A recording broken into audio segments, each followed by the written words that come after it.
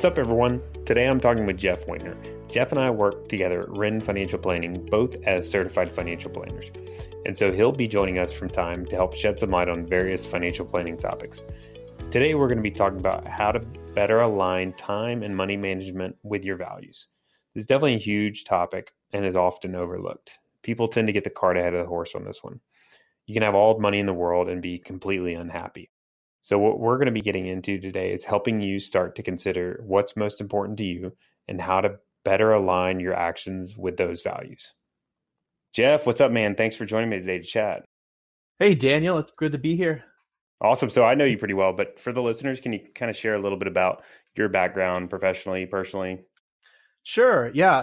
I started working with you at Wren Financial Planning about a year ago, and that was a career transition for me where I'm finally actually aligning kind of what I want to do with my values. I guess a little brief history about me is, I come from a background where I thought that everybody should be learning about and taking care of their own finances with no help whatsoever. The FIRE movement hates financial advisors. But then I found out that from my dad's experience that there are people out there that they're doing good things, but if they had a plan, it would just provide so much value for them. And that's how I got started in financial planning. And I'm just excited to work with people to really align their finances with their values.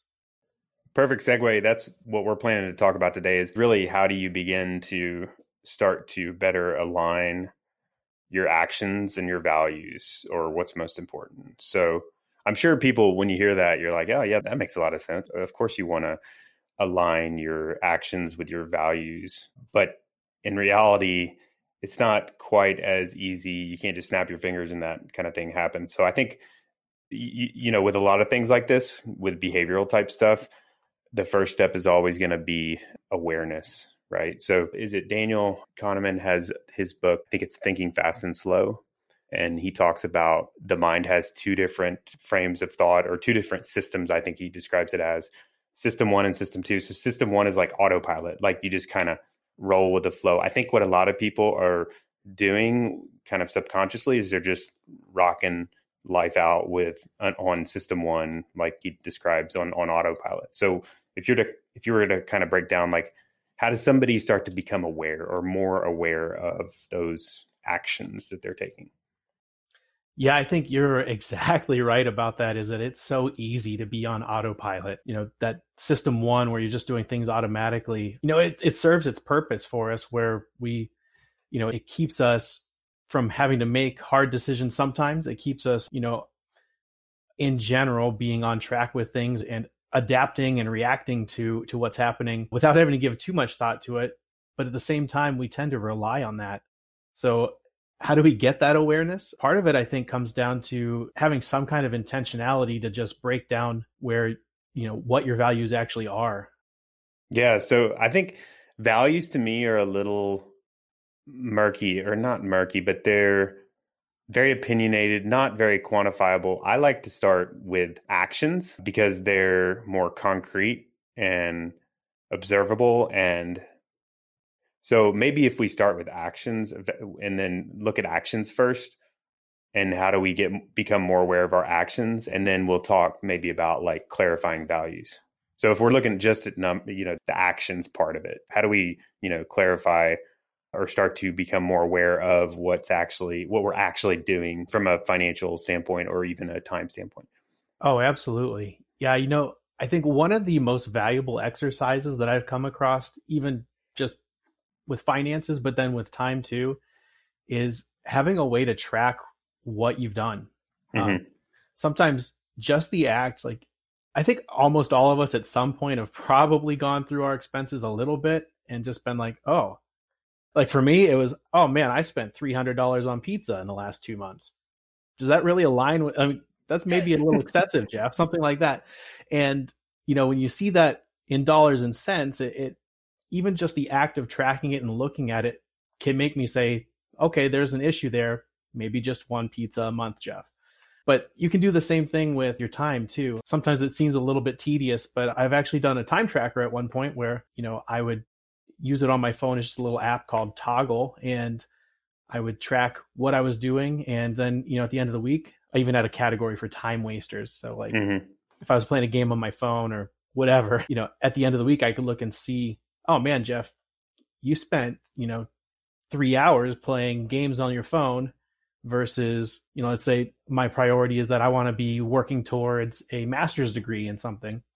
How much time did you spend on classwork? How much time did you spend reading? And just the act of tracking it can make you aware of where the time's going. Yeah. I have used Rescue Time before for the computer. I'm guessing they have an app as well, but it tracks your time and it's kind of like Mint for your finances, or I'm sorry, for your time. Mint is for your finances, but Rescue Time is kind of intended for your time tracking. It's worked really well to kind of help you start to categorize what you do in your, day-to-day type stuff. And then for the cell phone, I've used, I think it's called Moment. It's an app that tracks your time on your phone, your smartphone. So that, I think, has been a massive eye-opener for me because, and I think everyone uses their smartphone like an insane amount of time throughout the day. So all of us, including myself, we're extremely busy. We have no spare time, yet we're on our iPhone for 2.5 hours a day. So maybe that's being used productively, but maybe it's in alignment with your values, but maybe not. And then for finances, I like Mint is okay. Like an automated system is, I think, an okay way to do it. But I think we'll, maybe get into this a little bit more, but I think the problem with that is automation kind of reduces awareness in itself.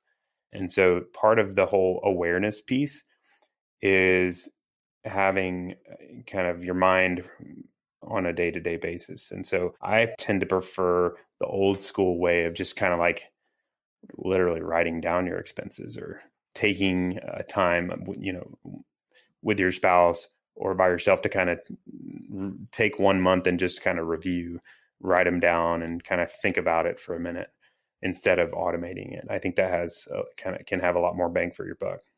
So any other thoughts on ways to kind of start to gain more clarity on actions, Jeff? Oh yeah, I think the more involved you are in the process, the more you're going to get out of it too. Like you mentioned, the act of writing it down, you intentionally notice that at that time, right? Whereas, like you said, you can almost be on autopilot with something that's just tracking history. And even the things that are just tracking it, I guess, how do you, it only tells you what happened. It doesn't give you a plan for going forward either. So I think that's important too, as a shortcoming of those. Yeah. And so that kind of gets into the values part. So I think, so how do you start to clarify your values? I think this is kind of I don't know if awkward is the right word, but it's just not something you normally like talk about. I'm the type of person that tends to think about future and goals and that kind of thing. But especially being married, it almost feels awkward to bring up like your values with your spouse, or it's one of those conversations I think that's not so easy. You have to be intentional about it. But what are your thoughts on like, how do you start to gain more clarity on your values? Yeah. Speaking of awkward, that's tough to do on your own, like you said, much less even with a spouse. But one exercise that I actually kind of came across recently was writing a mini obituary. Whoa, that's morbid, dude. Yeah, I know. Let's plan for success, right? But in that mini obituary, I kind of was working through, and this was a guided exercise for me, but where I was working through about 10 different areas of life and just looking at what are the characteristics that I wanted to be known for in those areas. So, those areas might be things like, what do I want to be known for in my career? It's not, that's good. It's not necessarily, I want to be a CEO or I want to be this. It's, what do I want to be known for as that? In my career, did I take care of people? Was I an expert in my area? Things like that, rather than just an achievement. And so I kind of looked through that: career, finances, physical health, spiritual health, other areas, relationships, and just going through all those areas. It takes a little while. And again, it is kind of weird thinking about it as an obituary, but it starts to give you that priority list. Like these are the things that are important to me. Yeah, that's good. I really like that. I like another idea. George Kinder he calls them the 3 questions, I think. Is that right, Jeff? Yeah. I love those too. Yeah, we'll link to it in the show notes, and I can't remember exactly what the questions are, but it kind of gets you thinking about your future and the fact that you never know how long you might live. And it kind of helps you think more in like what if I only have one day to live? That's kind of where it goes, is getting you to think about, I could only have one more day to live. So if that's the case, what type of things might I overlooked or missed out on, or what are the things that I would want to do in that last slice of time? And really gets you thinking about what's most important in your life.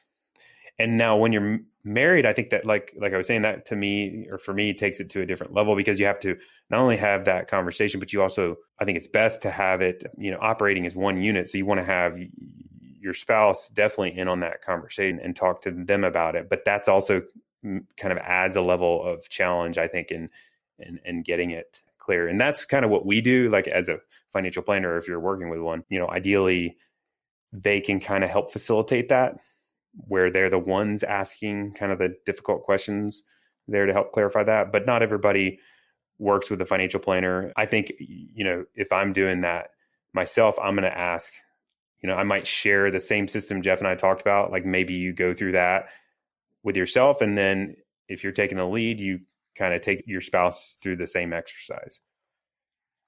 Any other thoughts though, Jeff, on ways to kind of gain greater clarity on values?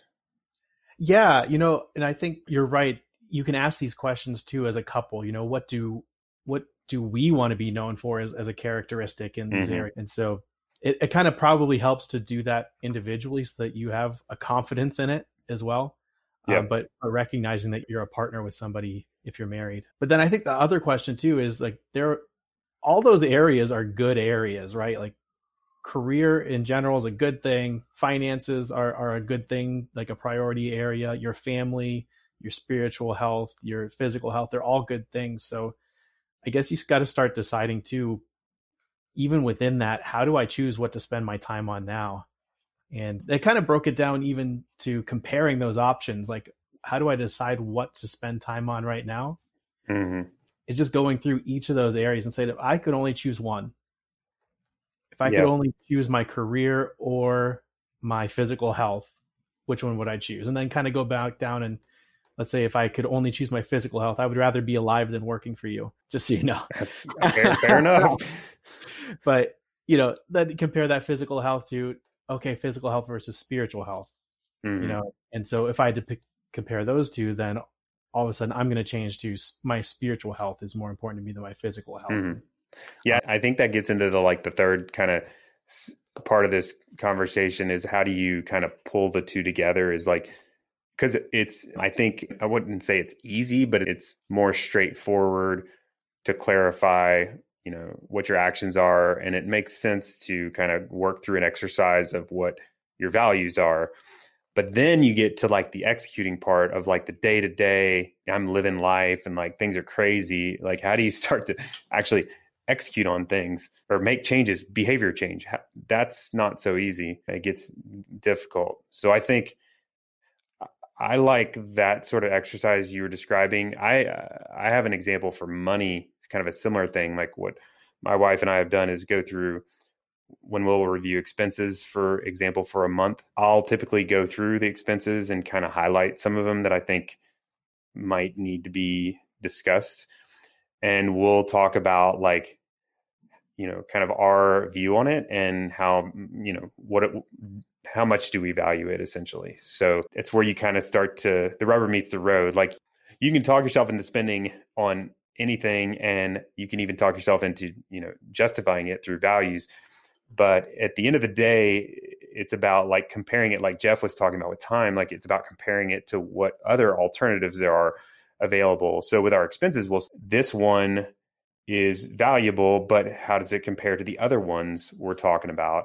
And then what makes it even more complicated is one spouse will have a different opinion than the other. But the takeaway though for us is we're going to try to identify what the kind of low hanging fruit is, or, the least efficient use of our dollar is. And then once we identify that, concrete identify. And my favorite example, just because it's easy, is like, cable TV, you never watch it. It's $150 a month. And so, maybe that's not in alignment with our values and we're not even using it. So we're going to say, okay, that's on our hit list. And then on top of that, we're going to say, okay, we're going to literally do it right now, get rid of it right now. And then we're also going to decide where it's going to go starting next month.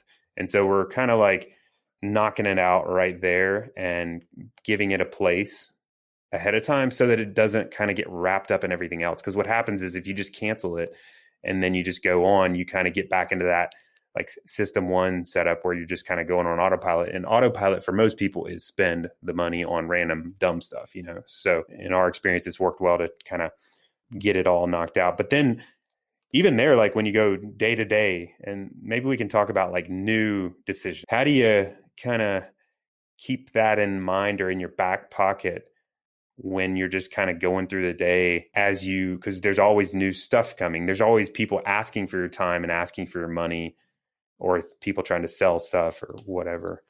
That's a great question. I think when you have some clarity on what your priority values are, it's a lot easier to say no to the things that aren't in alignment with those. And so I think it takes prioritizing some of those values that you have. And I think one tool that I've kind of started using is to help create an ideal calendar. Now, it doesn't always line up with my real calendar, but we've done that before actually together. Yeah, but the idea of if something is a high priority on those values, it needs to have a place on my calendar. Yep. And that's good. So if it's not on there, then I need to make time for it. Yeah. I have a great one. I got to share this one. I'll give credit to the person, Dad Tired. Have you ever heard of that podcast, Jeff? No. Dad Tired podcast. It's excellent. You should check it out. But on that podcast, one of the ideas, Jared Lopes is his name, suggested that you schedule dad time with your kids on their birthday day of the month every month. And so what I have done, I took that idea and have started implementing it, and it's been probably 6 months. So basically I have 3 kids, but just for our oldest 2, 7 and 5-year-old boys, I put a 2-hour slot of time, kind of like at the end of the day, like, 3:30 to 5:30 for like dad time. It carved out the 2 hours, and we just go do something fun and like have good conversation, which is awesome. And they love it. And never would have happened if we didn't do it. We just kind of roll with the flow. And that's exactly kind of what you're saying is you got to carve it out. I love that idea. And you can also do that with money. It's a little different, but like that's where save first, spend the rest comes from, is you're kind of like intentionally giving it a place. And it does work a lot like the calendar. We help people as financial planners to kind of categorize. Ideally, you categorize where your dollars are going. And so we find that there's a lot of unaccounted for spending. And that's kind of a problem area because you just don't know if it's in alignment with your values. So ideally, you intentionally kind of carve out where those dollars should be going. And maybe it's saving or maybe it's paying off debt first so that you can kind of get that out of the way and make sure it happens.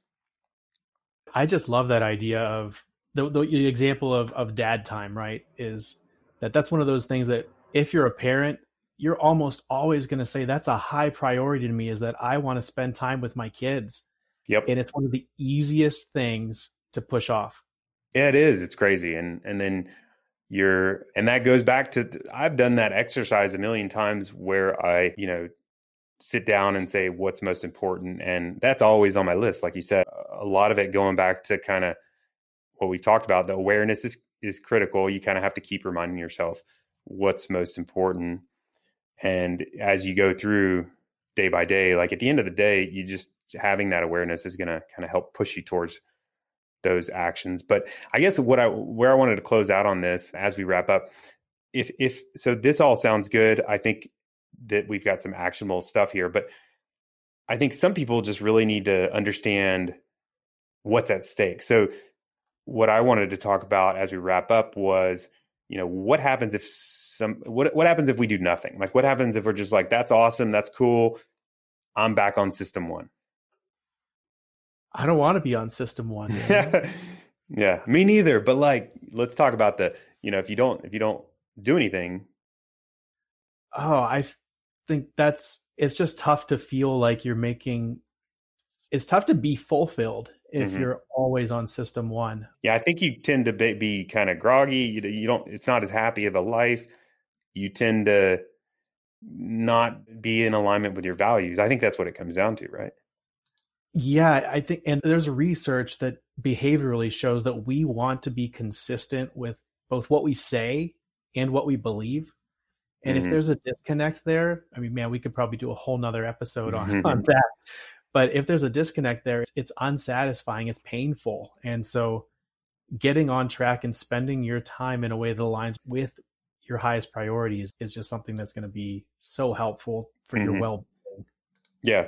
All right. So if you're feeling it, if you're feeling like you want to do, if this resonates with you, I think the most important thing is do something. Like it can just be like a little tiny thing, but like just do something to kind of take action while it's fresh. You got to strike while iron's hot. And that's the key, is you kind of take that first step, and then that's, you can gain momentum from there. So Jeff, always great to talk with you. I appreciate you chatting with me today. And I'm sure we'll be talking soon, kind of dig into some of this stuff a little bit more.